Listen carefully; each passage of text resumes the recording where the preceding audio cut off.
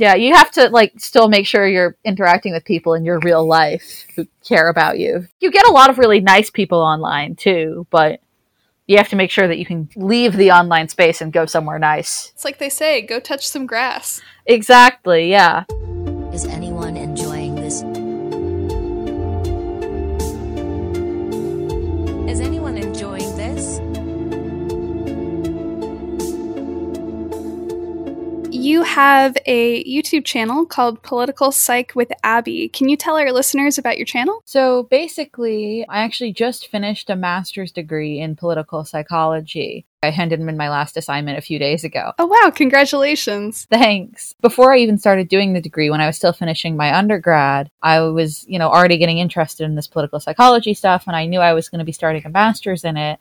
And I've always been fairly politically active, and while researching a lot of stuff with political psychology and social psychology in general, I'm like, okay, this stuff is really interesting and really useful and has the potential to be really powerful, but most people don't know about it, right? Primarily it's academics and occasionally certain people who work for like really high profile campaigns who know about it. And I'm like, well, what if people who are, activists and want to get into that sort of thing could know about it and use those techniques for smaller scale things or projects that might not have access to, fancy consultants and all that kind of thing. So that's sort of why I created the channel, and also super useful for just like staying motivated while doing a master's during a pandemic. It ended up being all online, which is not what it was supposed to be. So super useful for staying motivated because, I learned something cool and I get to tell people about it. And I get to be like, well, okay, even if I don't end up using this for work, I can use it for a video and then maybe someone else can use it to make the world better, Yeah, I mean, I'd like to be a bigger channel eventually. What I was going to say is the interesting thing is, so I don't really have much of like a video editing background. But I've always been pretty good at giving presentations. So my videos are just made like in Keynote with a little bit extra from Canva. And then I just record them like chronologically and just redo slides that I have to redo as I go along. So it's a lot of effort, but it's not actually a lot of like video editing technique there. I really enjoyed your videos. They're really well made. Someone commented on one of them that, that your video quality is very high for such a small channel, which I definitely agree with. Yeah, I've always liked like graphic design stuff, so I enjoy doing that a lot.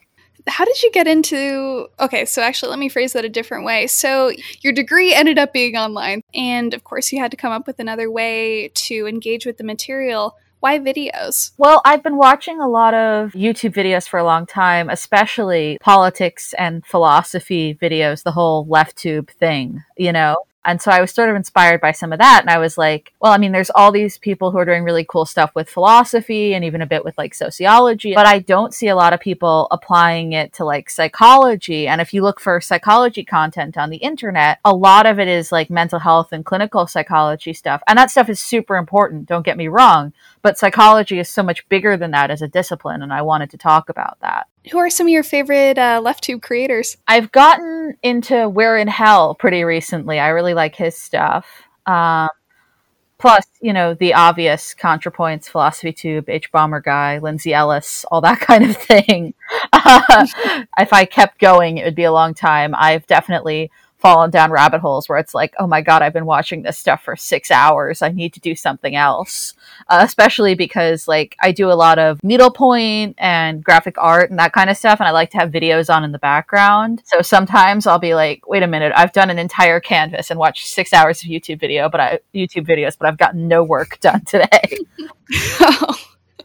I mean, it happens to the best of us. What you said We're in Hell. What is that? It's a YouTube channel. I only found it like a few months ago. I think the guy has like a sociology background and he's Canadian. He's done some really good videos. The one that actually got me into his channel and still one of my favorites is about cooking shows. And then he ties it into some like political stuff, but a lot of it is just about cooking shows. I'm a big foodie and I love to cook. So that I sort of clicked on it because of that. And then I'm like, wait a minute, this guy has some really interesting political insights too. Nice. So, would you describe yourself as a LeftTube creator? I guess I kind of would. I think that a lot of my content isn't necessarily so aimed at just people who are left wing quite as much. Usually people that are left of center in the American context, which is where I'm originally from, although I have lived in the UK for the past 5 years. I just moved back to the US. Good time. Oh, well.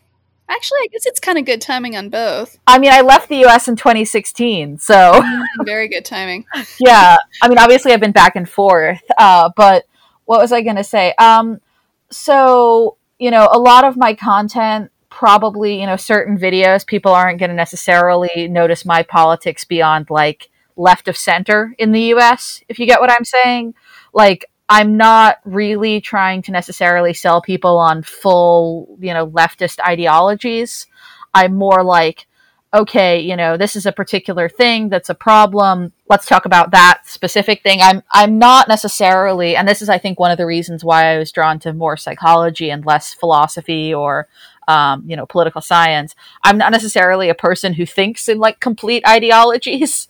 So I tend to gravitate to more talking about specific things, and depending on what I talk about in that video, I end up coming off more or less left wing. Like, I have a video about the causes of political attitudes, and kind of from that one, you could probably think I'm just like left of center, but then I have one about the psychology of wealth and generosity. You're probably going to get the vibes that I'm a bit more left wing from that one. Yeah, I really enjoyed that one. It really reminded me of Anand Giridharadas' work. You might enjoy his stuff. He goes on a lot of stuff, and he just talks about how when billionaires do philanthropy, they are buying PR, and we need to stop indulging them. Did he go on John Oliver? I think so. Yes, I think I remember him now. Yes, I think I remember exactly who you're talking about, and yeah, I think that video is sort of in that vein. Yeah, I really think so too. I really enjoyed it. Which one of your videos that you made is your favorite? It's hard to say, but I think one that I'm really, really proud of and that I wish was getting, more attention compared to my other videos is my one about fixing climate change using psychology. Oh, that one was so good. Yeah, I mean, technique-wise, I think it's, upper tier for me in terms of how well it's made, but I also just think it's not that any of the topics I talk about are unimportant, but that it is, kind of the most important issue of our time. So I think, especially in terms of like empowering activists, that is some of the most important work I've ever done. If people watch one of my videos, that would be the one I would want them to watch. I will definitely link that in the show notes. Yeah, it's really good. Yeah. In general, who do you like to watch? LeftTube or no? On YouTube. Honestly, I watch Binging with Babish a lot. I watch cooking content. And I watch like fashion content and history content. I'm really into decorative art. If you bring me to the Victoria and Albert Museum in London, you have to pry me out with a crowbar. I'm that kind of person. So, generally, if I'm not watching political content, I'm watching something about something really beautiful or enjoyable, be it, fashion or jewelry or food or that kind of thing. Aesthetic stuff. Oh, absolutely. I sort of think of myself as a cozy hedonist. I'm not going out and partying all the time, but I like to make and have nice things. I totally get that. I did want to ask you a little bit about moving to England. Yeah. So I don't give out a ton of detail, but I was actually in Scotland for my undergrad, and then I was in England for my master's. Culture shock. Did you experience that when you moved to Scotland? A little bit, although I think a lot of it was right that like I was 18 and I was living away from home for the first time. So I think a lot of people experience that when they go to college. It's just that, there was a 5-hour time difference and I was, a foreigner, that sort of thing. It's interesting. I sort of think that it's almost nice being in a foreign country, especially one where, you already speak the language, so there's not that much of a barrier, because you can be weird because you're foreign instead of being weird because you're just weird. Oh, that's great. Yeah, no, so that can be really nice. Yeah, and I absolutely loved living there. Like, I grew up in the suburbs in the US, and it was so nice living in, like, a very compact town where I could walk everywhere. So that was really nice. And, I mean, the politics are really different. So, like, the idea that, so I come from a pretty liberal town in the US, but like until Trump got elected, most people were, they weren't radical at all. You get what I'm saying? Like, they were very, very mainstream, Mm-hmm. And so, like, the culture shock there politically was like people who are, that it wasn't uncommon for people to just, refer to themselves as a socialist or something, Oh my God, because yeah. that's sort of more common in the UK, right? Because, their political spectrum their Overton window is different than ours, right? Mm-hmm. And, seeing what was possible, right? Like, obviously there are a lot of flaws in British politics and British society, and I'm not going to say that they're like better than us, and the whole like British people are classier than Americans is complete nonsense. Yeah, Agreed. but like, using universal health care there, I'm like, my God, they're not some crazy futuristic utopia, but you can just go to the doctor. And I've always had pretty good health insurance here. I've never had to go without medical care, but just being able to go and not fill out forms and know that, if I didn't have my documents on me, or if I didn't have if I didn't have money or whatever, I would still be able to get care. I was like, wait a minute, this isn't impossible. We should have this. You know what really blew my mind? So I went to Guatemala, and I got dysentery, as one does in countries with, where the water infrastructure is struggling that much. So I go to the closest hospital in Guatemala, which is a public hospital. We're in a really rural area. The infrastructure in general is just terrible. I wait for a while. Granted, like this is a very underprivileged country. Like the conditions of the hospital are not great. They're actually pretty bad. But I walk out and I, go to the receptionist and I say, how much does it cost? She says nothing. She says it costs nothing. I'm like, wait, so I'm in Guatemala, like a really impoverished country in a really impoverished region of the world for, various political reasons we don't need to get into, but has a lot to do with the CIA. And like, they're not charging me for healthcare. Why am I paying for it in the US? Yeah. Yeah, I know. It's nuts. Like, I mean, I had to pay for healthcare as part of my visa to the UK. And let me tell you about the visa process. It makes you very anti-nationalist. But I don't know if you've ever applied for a visa before, but it's a whole thing. You pay a fee as part of the visa to be on the NHS. And that fee is actually, I think, something that they haven't always had. I'm not a complete expert on it. And there are people who think that they shouldn't even have that fee. And that fee, the fee I paid for 4 years was equivalent to a few months of being on my mother's health plan in the US. Yeah, I mean, it honestly is insane. I don't know. Like, I just like, even in an area of the world where the hospitals clearly badly need money, they don't think it's fair to charge people for basic medical care. I'm going to go on a tear. Okay, it's a reasonable thing to be mad about.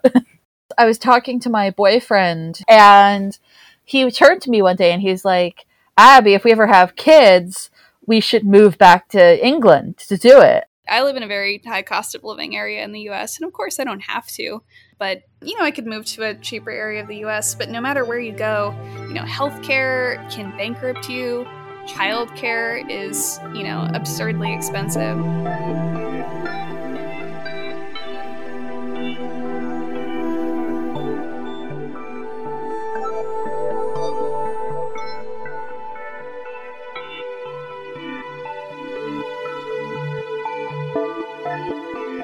What advice would you give to someone who wants to make videos like you, but isn't sure where to start? Jump into it. You can figure it out as you go to some extent. Do write a script. That probably is helpful, at least if you're making the same style of videos that I'm making. And do your research, obviously. And in terms of like promoting it and that sort of thing, one thing I've noticed is, so the two methods of promotion that I use are Instagram and Reddit. And it took me a long time to decide to get Reddit for the YouTube account because I just don't usually use Reddit. I didn't grow up using Reddit. I'm not a big social media person. Before the pandemic, I was a big interacting with people in real life person, and I'd like to be again.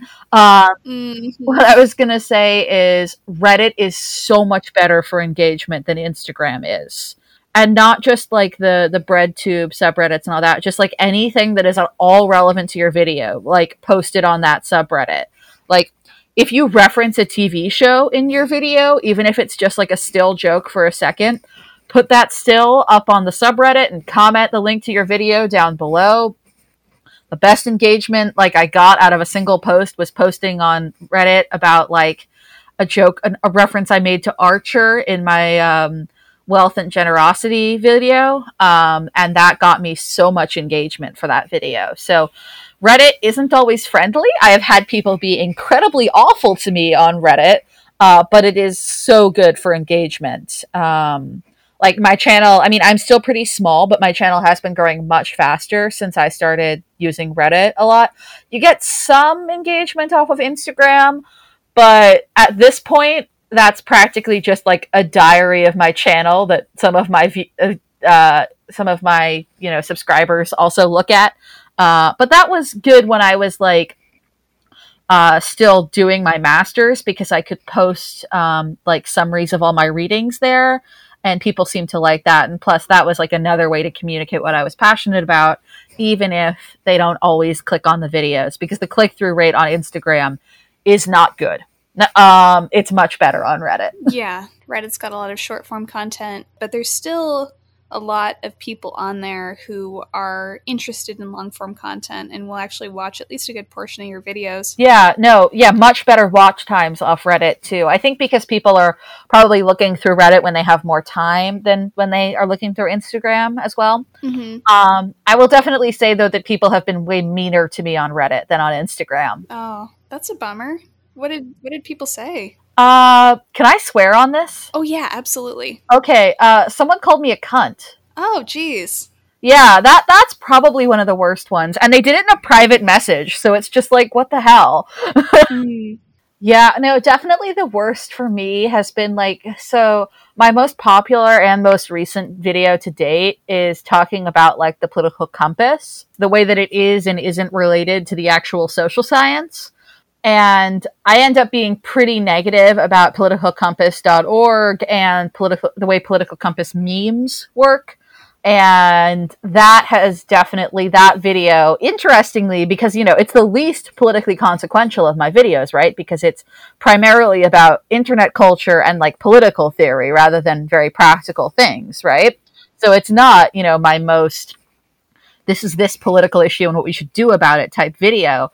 But the Political Compass memes community is not super nice all the time. Like, some people have been fine to me and nice, but like, people are weird. And they're weird if you're a woman. Also, that's definitely a thing. Oh yeah. I think they were probably doing it as a joke, but like, I made some post and someone just commented "woman" under it, and I'm like, what the hell?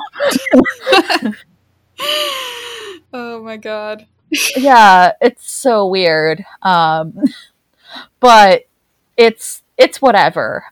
Because I think that also, you know, advice for people making a YouTube channel, like, if you're making it and you're gonna get like some hate comments for it, which honestly, even if you're doing something pretty innocuous, you probably will, you gotta make sure that like you have a good support system in your life of like people who will listen to you gripe about it and complain about it.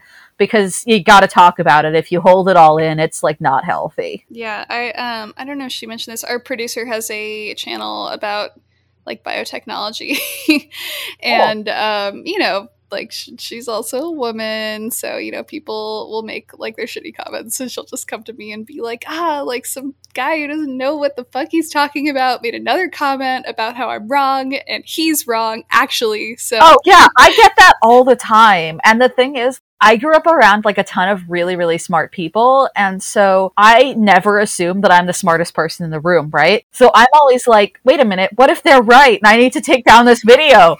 And then I check my notes and I'm like, no, they're wrong. Yeah, I mean, it's good to be able to, you know, defend your viewpoint and to really make sure that you've got a solid case. So maybe that's the advantage of being a woman. I don't know. Yeah, I mean, I definitely, there's this like whole thing where people are always like, oh, you know, women just need to be more like real confident and assertive and whatever. And I'm like, to some extent that's true, but to some extent men need to like be willing to doubt themselves. You know, I read this really interesting article, I can't remember where it was, but a while ago, about basically how like bluster and overconfidence is really rewarded in the workplace, and that rewards men, but it also leads to like worse outcomes overall because it just rewards people who have no idea what they're talking about but act like they do. Yeah, no, that's for sure. Abby, are there any questions that you were hoping I would ask that I haven't? Oh, I was going to talk a little bit about what my next video is going to be. Oh, yeah. I would love to. So my next video is going to be about genopolitics. So that's the like genetic factors that underlie people's political actions, attitudes, behaviors, all that kind of thing. So I talked a little bit in one of my previous videos about the like causes of political attitudes, but a lot of those underlying causes are themselves caused by genetic factors, and I didn't really get a chance to cover that in that video, so I want to expand on that and talk more about the genetics, which is going to be really interesting. I think it's a bit more, you know, hard science heavy than some of my previous videos, but fortunately, a lot of it is just like, okay, this is what a twin study is, and I feel like I can probably get that right. Yeah. And of course, I mean, I did my undergrad in psychology, so I had to do a lot of, you know, neuroscience-y stuff for that. Although I was always better at the social psychology end of things. Some of our listeners might not really understand the difference between psychology and social psychology. Would you mind explaining it? Yeah, sure. So social psychology is a branch of psychology. So it's like a type of psychology. There's a lot of different types of psychology. So social psychology is the branch that deals with specifically the interactions between individuals and groups. And those can be groups as small as, you know, 2 or 3 people, or as big as a whole country. If you're dealing with how a person relates to the social world around them, that's social psychology. So political psychology primarily falls under that umbrella. Nice. Okay, that is very interesting. I also wasn't 100% clear on that, to be honest. So by some of our listeners, I meant some of our listeners, but also me a little bit. Oh, it's okay. That's okay. Abby, where can our listeners follow you? So the YouTube channel is the main thing, and that's political psychology, political psych with Abby. Just type that into YouTube. You'll probably get me. And then my Instagram is at political psych with Abby. So my Reddit is political-psych-Abby. Oh yeah, if you do subscribe to my channel, please ring the bell. YouTube doesn't always tell you when I have new content. Mm-hmm. It's whatever. It's like, I'd like to make money off of it someday, but that's not really my goal. I mostly just want people to see it, right? Especially because a lot of political psychology stuff, if it's only in the hands of the powerful, that's actually kind of dangerous. It can be, you know, it can be used to manipulate people, right? I went to this careers event in Washington, D.C., right, from my university. But then there was this guy from, I think, the Department of Defense. And he just looks me dead in the eyes and says, "Are you interested in psychological warfare?" Yeah, and I said, interested, yes. Willing to do, I don't think so. Oh, in terms of, like, misuses of political psychology stuff, I would really highly recommend Jill Lepore's book, If Then, which is about the Simulmatics Corporation. So it's this really interesting stuff about, like, either the late 50s or the early 60s, about, like, simulating human behavior using computers. And a lot of that is pretty relevant to the early history of political psychology, trying to, you know, predict human behavior and be more scientific about it.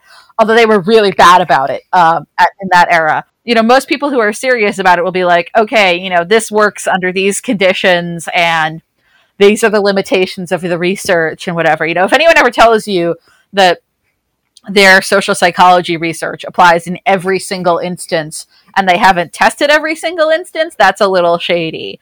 You know, I mean, you can say this will probably apply fairly universally. But yeah, and I mean, there's still an issue with, in psychology in general, including in social psychology, you know, the fact that most of the data is gathered from what's called weird settings. So that's white, educated, industrialized, rich, and democratic. So that's basically, you know, places, and even within, you know, societies that are considered like that, people who have more privilege are more likely to be the subject of a lot of psychology research, because a lot of it is just conducted on psychology students, right? So that can be a real issue in political psychology if you're trying to apply concepts to people who might not have as much education or information, or people in other settings around the world. So that's a limitation. But earlier on, oh my God, like in this If Then book, talking about the Simulmatics Corporation, they were really, really not doing a good job of including diverse populations. I mean, they were trying to simulate election data for African American people in the South using a sample of like 30 African American people in Harlem. Oh, jeez. I think. And so that's not how that works. That sort of thing doesn't happen as much anymore. I want to clarify that. But it is, the history of it is really interesting.